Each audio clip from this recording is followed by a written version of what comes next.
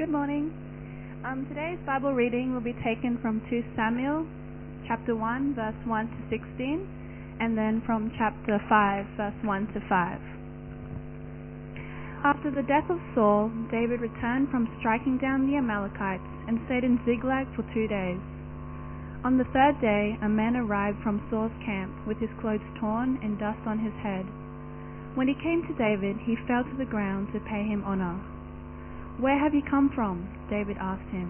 He answered, "I have escaped from the Israelite camp." "What happened?" David asked. "Tell me."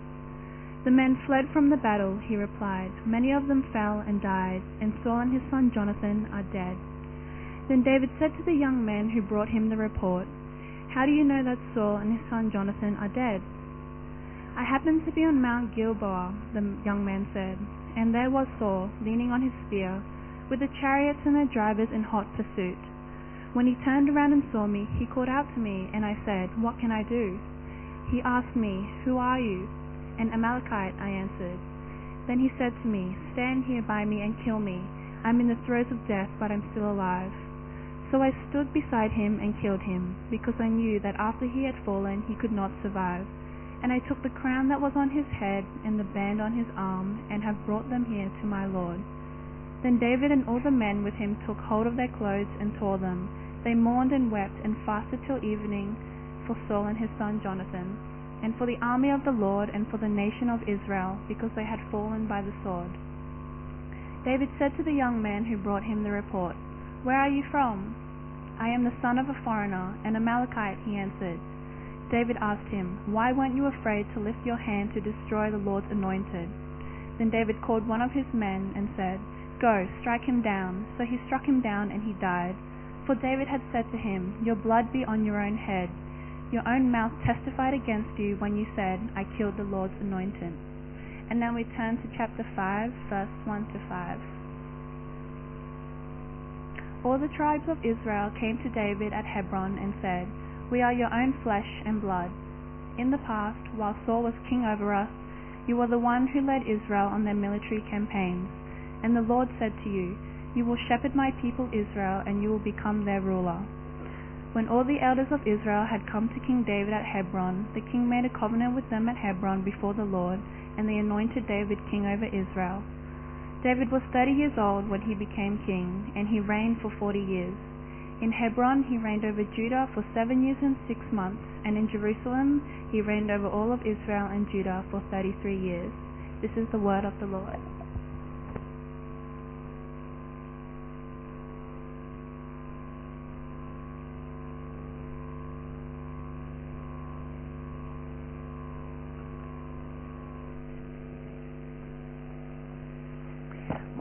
Morning. My name's Michael. It's my pleasure, my privilege to bring you the Word of God this morning.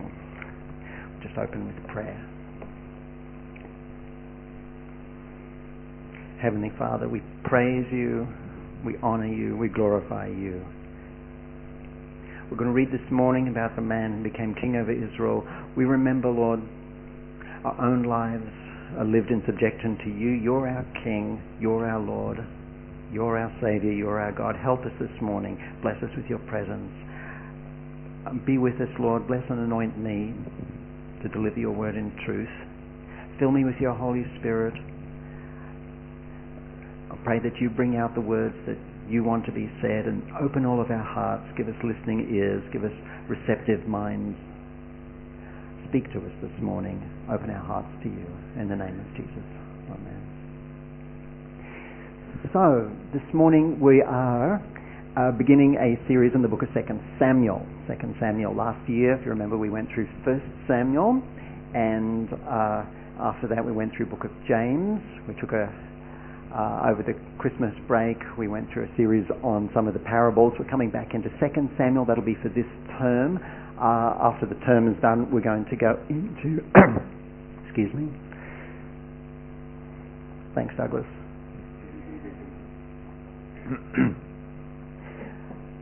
After this term, we're going to go into some of the themes from the Vision Sunday on prayer. So today we're going through the text is actually the first 5 chapters of the book of 2 Samuel. If you were here at the 8:30, it's the same passage that Darryl preached on, but different focus. So these chapters that we are looking at today, they're a link. We look at them as a link. They're a bit of a transition period between the reign of King Saul, the reign of King David. During these 5 chapters, this marks the change, the move from when Saul is king to when David is king. Okay, and so the events of these 5 chapters are what happens during that time period we're looking at. It's about 500 years after Moses, and it's about 1,000 years before Jesus. Very quick recap of what happened in 1 Samuel. 1 Samuel, the people of Israel, they're in the promised land. They're ruled by the law of Moses, but they want a king. So they asked God. God gave them a king. King was Saul. Saul, however, refused to submit to God. He refused to yield to the Lord, so God rejected him and chose David as the man who would become king in his place. So the prophet Samuel goes up to David, anoints him as the man who would be king. The Spirit of the Lord comes on David. The Spirit of the Lord leaves Saul. Saul, not happy about this turn of events, and spends quite a bit of time trying to kill David. David eventually has to go into hiding, and went off and was hiding at the end of 1 Samuel. David is hiding among the Philistines, Israel's enemies, and Saul goes off to eventually die in battle. So David is not actually involved in that battle. That brings us to the end of 1 Samuel, beginning of 2 Samuel, this passage that Vanessa read this morning. These 5 chapters cover a period of about 7.5 years. It wasn't as though Saul died, David became king. There's 7.5 year period during this time, and during these 5 chapters, I'm going to quickly run through the main events of these 5 chapters, so feel free to flip through your Bibles as we just hit the main points there. Chapter 1, as Vanessa read, David learns that Saul and Jonathan have died. He mourns for them, and in the second half of chapter 1, he composes this eulogy. It's very stirring. It's very, very positive, this eulogy for Saul and for Jonathan. He gets it all written in a book. Everybody sings it. It's a very touching moment. Chapter 2, David seeks the Lord. He moves camp to a place called Hebron. It's about 20 miles south of Jerusalem. He's heading in that direction. He moves up there, and he is crowned king of his own tribe of Judah. Just his own tribe. At the same time, there's this other guy whose name is Ishbosheth. He's a bit of a wimp, and he gets crowned king of the rest of Israel, the northern tribes. Still in chapter 2, the second half of chapter 2, civil war breaks out, mainly between the followers of David, the followers of Saul. A lot of people die. David himself is not involved in this war. He's sitting back. The war goes on into chapter 3. David is busy, but he's not busy in the war. He's busy getting wives. He gets a few wives. Now, by the way, this is not a good thing. He makes a point in chapter 3. One of the wives he gets, he actually recovers his first wife, whose name was Michal. She was Saul's daughter. And if you remember from 1 Samuel, there was this whole situation where he was married to her and then she was taken from him. He makes a point of getting her back. A lot of political maneuverings, a lot of wheelings and dealings, a lot of backstabbing, political backstabbing. There's a literal backstabbing or two in there. Chapter 4, things come to a head, and this guy Ishbosheth gets murdered. His murderers come up to David, and they've got their hand out. They want a bit of praise, a bit of reward, but as very similar to what Vanessa read this morning, David is not happy and he has them executed. Chapter 5 is when David becomes king over all Israel. Wars don't cease. He continues fighting, especially the Philistines, but the country is now united under King David. So that's a very quick summary of all the main events in chapter 5. There's a lot in there. So what I wanted to do is focus on two questions that you can get from reading this text. And from these, after these two questions, we're going to highlight a couple of the incidents and bring out what that means, what that can mean for us. So first question that's quite striking is what David thinks about Saul, David's attitude towards Saul. We remember from 1 Samuel that Saul is not exactly a good king. He's not the guy we look up to. He's not the king that we want to admire and get all our lessons from him. But David's reaction to Saul's death in chapter 1 that we read this morning is very positive. He doesn't say a word bad about him. He composes this eulogy and it's very, very positive. He doesn't say a word about the fact that Saul's been chasing him, trying to kill him for the last few years. It's this really positive, full of praise thing about Saul and Jonathan also. So the question, I guess, is David speaks a lot more positively about Saul than we used to thinking about him, and we need to find out what's going on there. What does David see in Saul? What's going on? What does David see that we don't usually see when we think about Saul? Why is he talking that way? First question. Second question is this 7.5 year period. 7.5 years. Why does David wait before coming king? Why does he wait? Now, he knew God had plans for him. God had anointed him maybe about a dozen years earlier, about a dozen years before. He knew God wanted him to do something. Everybody's talking about it. God's been blessing him. He's filled with the Spirit. He's got this following of soldiers. They're battle-hardened. They know what to do. Saul is dead.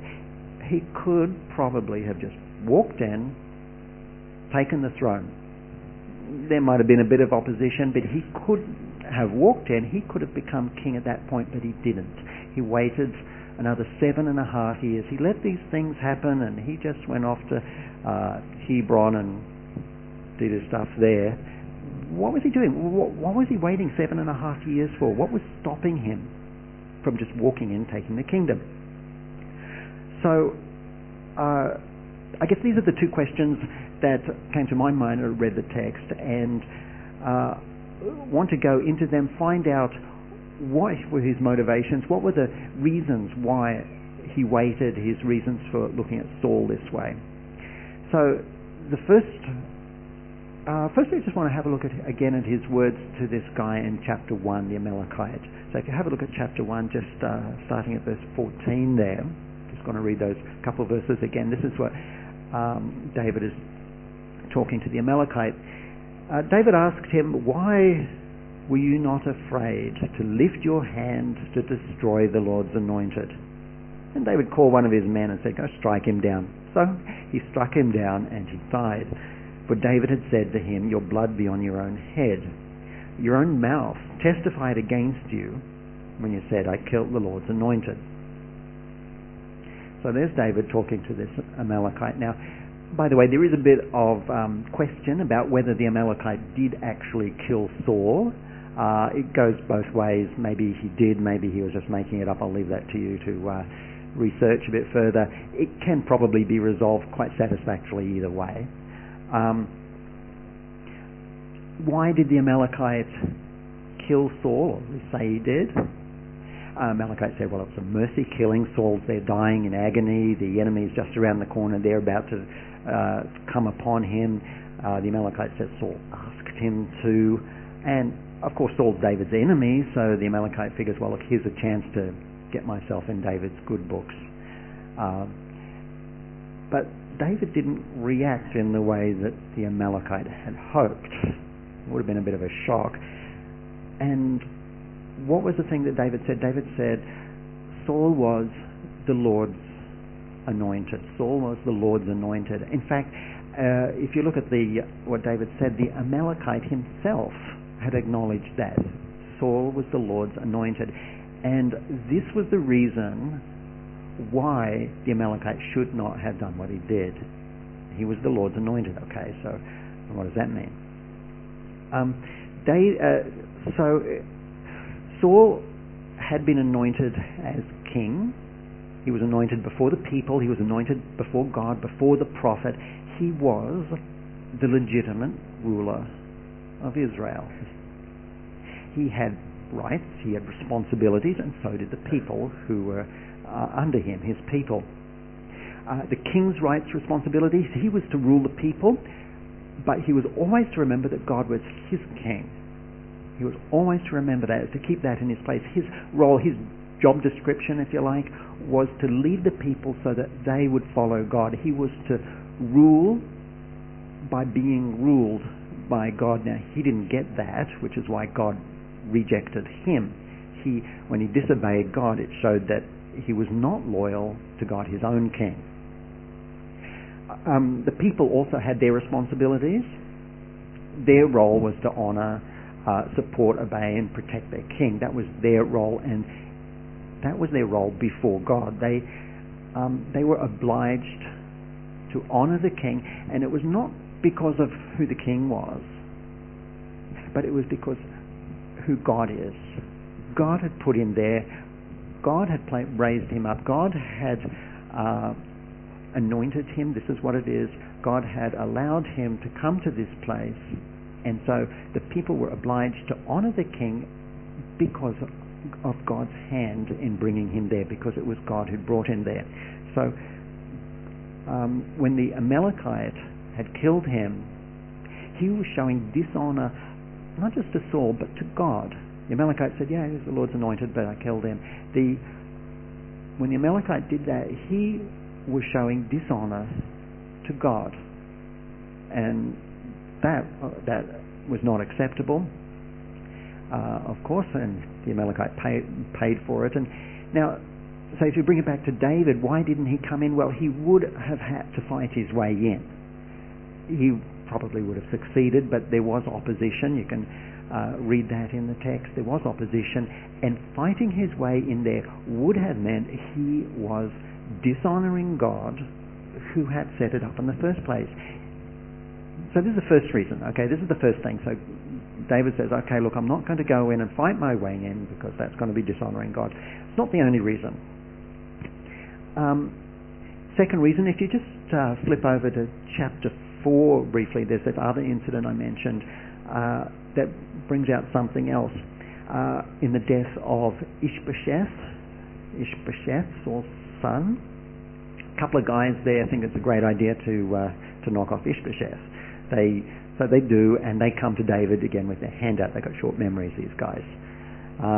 They come in, and David judges them guilty of murder on their own admission and sentences them to death. He doesn't mention the Lord's anointed, chapter 4. They're guilty of murder, and they pay the price for that. And David he's actually applying the law of Moses. It says, do not murder. The penalty for murder is the death penalty.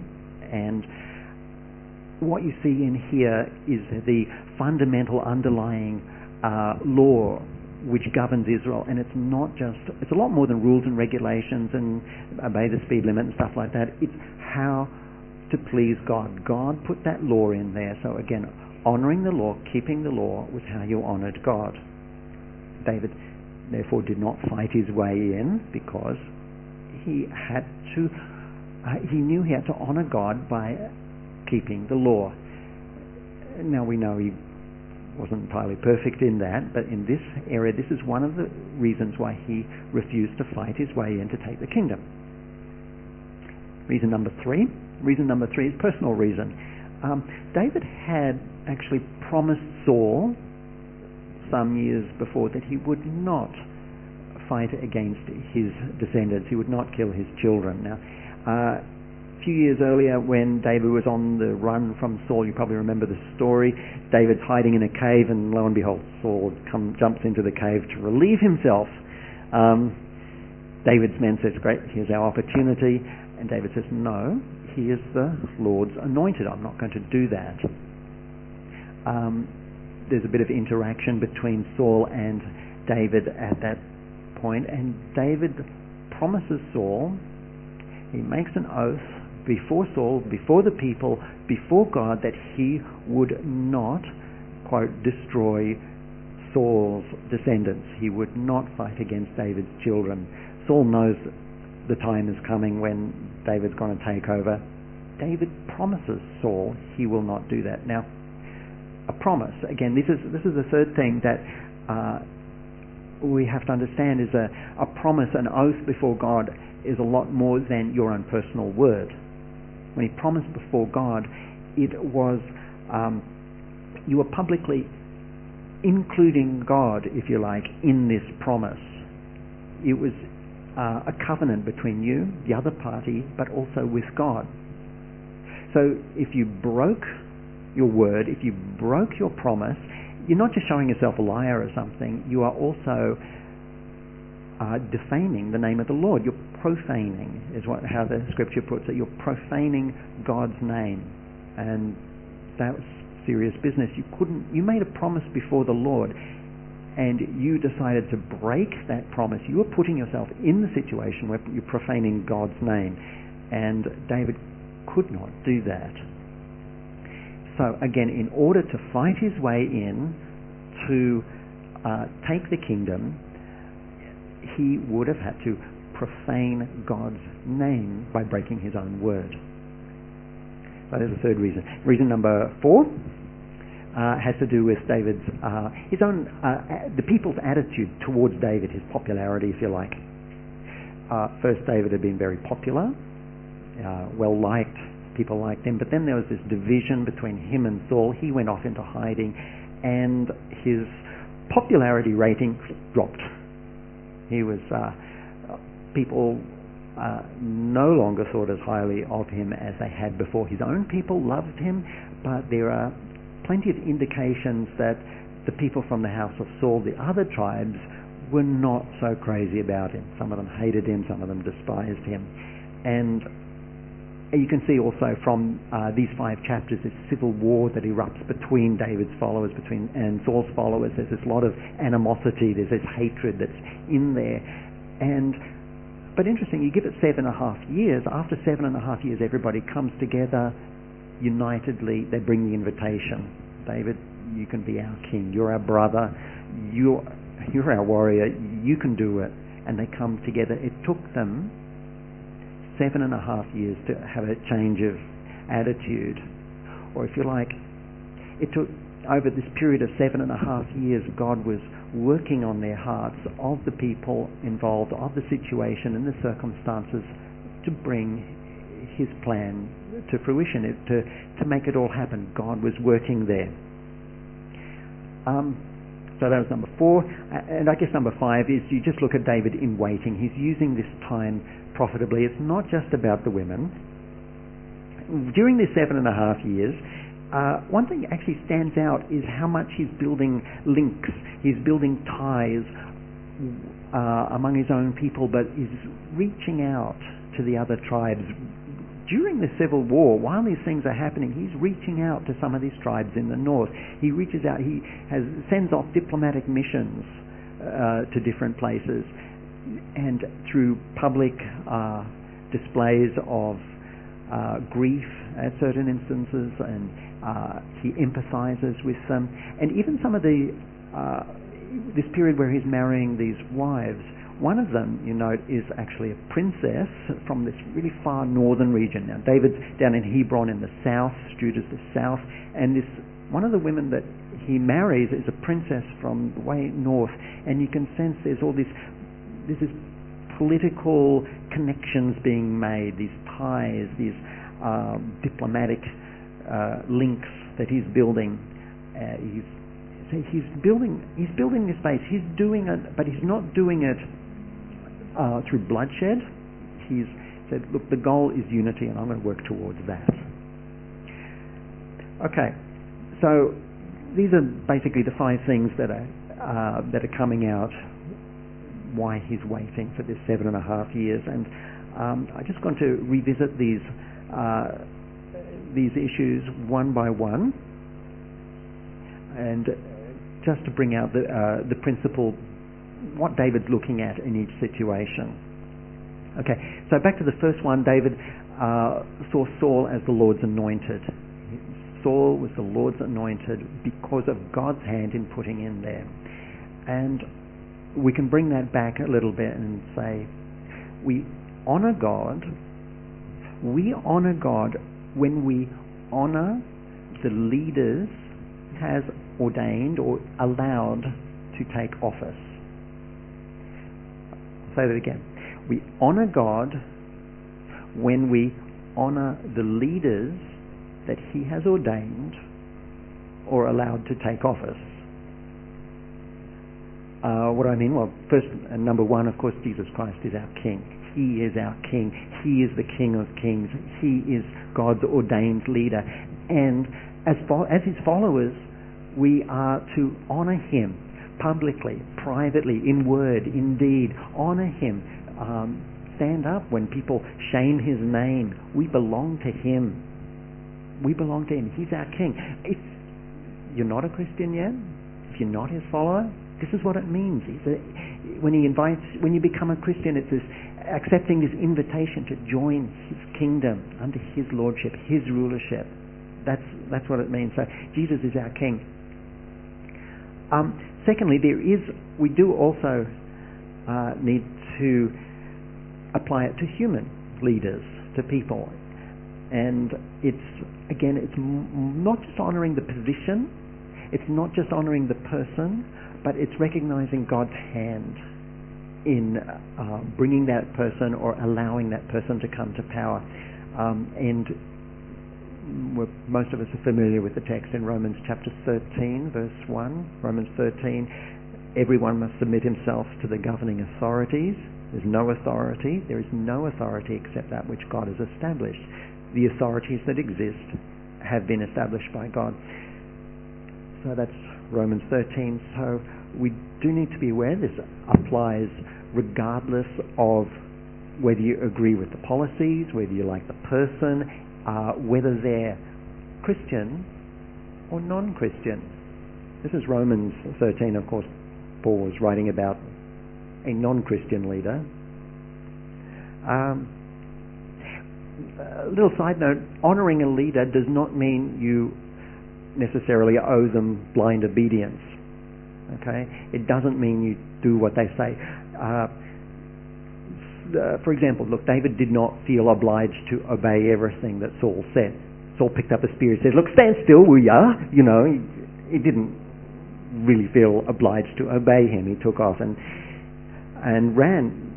So it does not translate necessarily into blind obedience, but there is honouring the hand of God, and I think a particular application for us is in the light of the federal election, which is coming up later this year. Before, during, after, we are to honour God. We are to honour God in this process, see God's hand in this whole process. And this is how we are. We participate in the democratic system here, but in everything, in our words, in what comes out, remember to honour God's hand in the leaders that he has allowed to take office now and whatever happens after the election. So this is particularly relevant for us now. The second point, David upheld the law. The law was how to please God.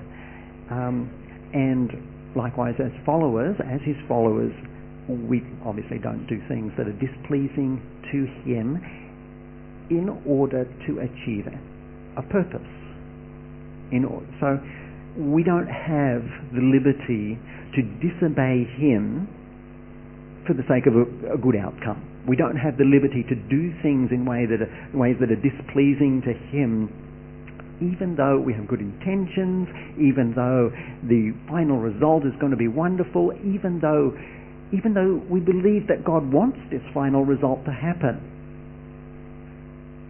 Okay? So it doesn't matter how good the outcome is along the way, the journey along the way, we need to please God also. every detail of our lives. This is our goal, to please God in everything we do, in church, in our ministries, at work, at home, in our families, in our free time, everything. It's, in short, the end does not justify the means. It's pleasing God. We just don't have the liberty to twist things around, say, it's a good outcome, it'll be fine, God will forgive me because I got a good result. God forgives. What he wants for us is to please him along the way. Please him there. Third thing, David kept his promise to his oath before the Lord. And as believers, we are a testimony to the Lord. Each one of us, whether we realize it, whether we don't realize it, we engage in untruthfulness or dodgy business, it does reflect on the Lord, not just on us, it reflects on the Lord. And we need to bear that in mind. Fourth thing, David was waiting. He was waiting 7.5 years, and sometimes how often we complain or we're not happy because we don't get an answer in a couple of days or something. God, tell me what to do. I've been praying for 2 days or rather. David waited not just 7.5 years. If you take it from the time when Samuel first anointed him to when he became king of Israel, there's about 20 years there. We worry we don't get an answer in a week or two. David waited 20 years for God to bring this to what he wanted. So give God time. Let him do. We wait for a lot of things. We wait for answers, maybe work or marriage or relationships or ministry or family or health or finances. Give God time. He's going to get his will done. He's going to get it done. What do you do while you're waiting? Well, you get busy with what you know God wants you to do. Work with God. Don't try and maneuver things around and manipulate things. Seek the Lord. Follow him. Do what he wants you to do. Get busy and trust him. David waited 20 years. He had his ups and downs. It's waiting on the Lord, not trying to push your own program through and not trying to manipulate and maneuver things, and neither is it sitting back doing nothing. It's cooperating with God while he does what he wants to do. All right, so I started with a couple of questions about the text. David's positive attitude to Saul, the answer is that David seems to be a lot more concerned about his own heart, his own obedience, than Saul's disobedience. And so David says, look, this is what I'm going to do. I'm going to follow God. It doesn't really matter what happened with Saul. We know that. I'm going to follow God. Second one, why did he wait 7 years to take the kingdom? Well, his journey to the throne needs to be one that honoured God. His journey there, he honoured God by honouring God's hand in leadership, by honouring what God said was right and wrong, by making sure he kept his word before God, and by waiting for God to work things out in the lives of the other people involved in the circumstances. And that's what we need to bring home from this today, that we glorify God in all that we do, in the details along the journey. We're all on our way there. Let's make sure we are obeying the Lord on each detail on the way. Let's give him glory. Let's give him honor. It's not just about the destination, it's also about the journey. Let's pray. Heavenly Father, dear Lord Jesus, you're our King. We honor you. We praise you. We give you our glory. We give you our honor.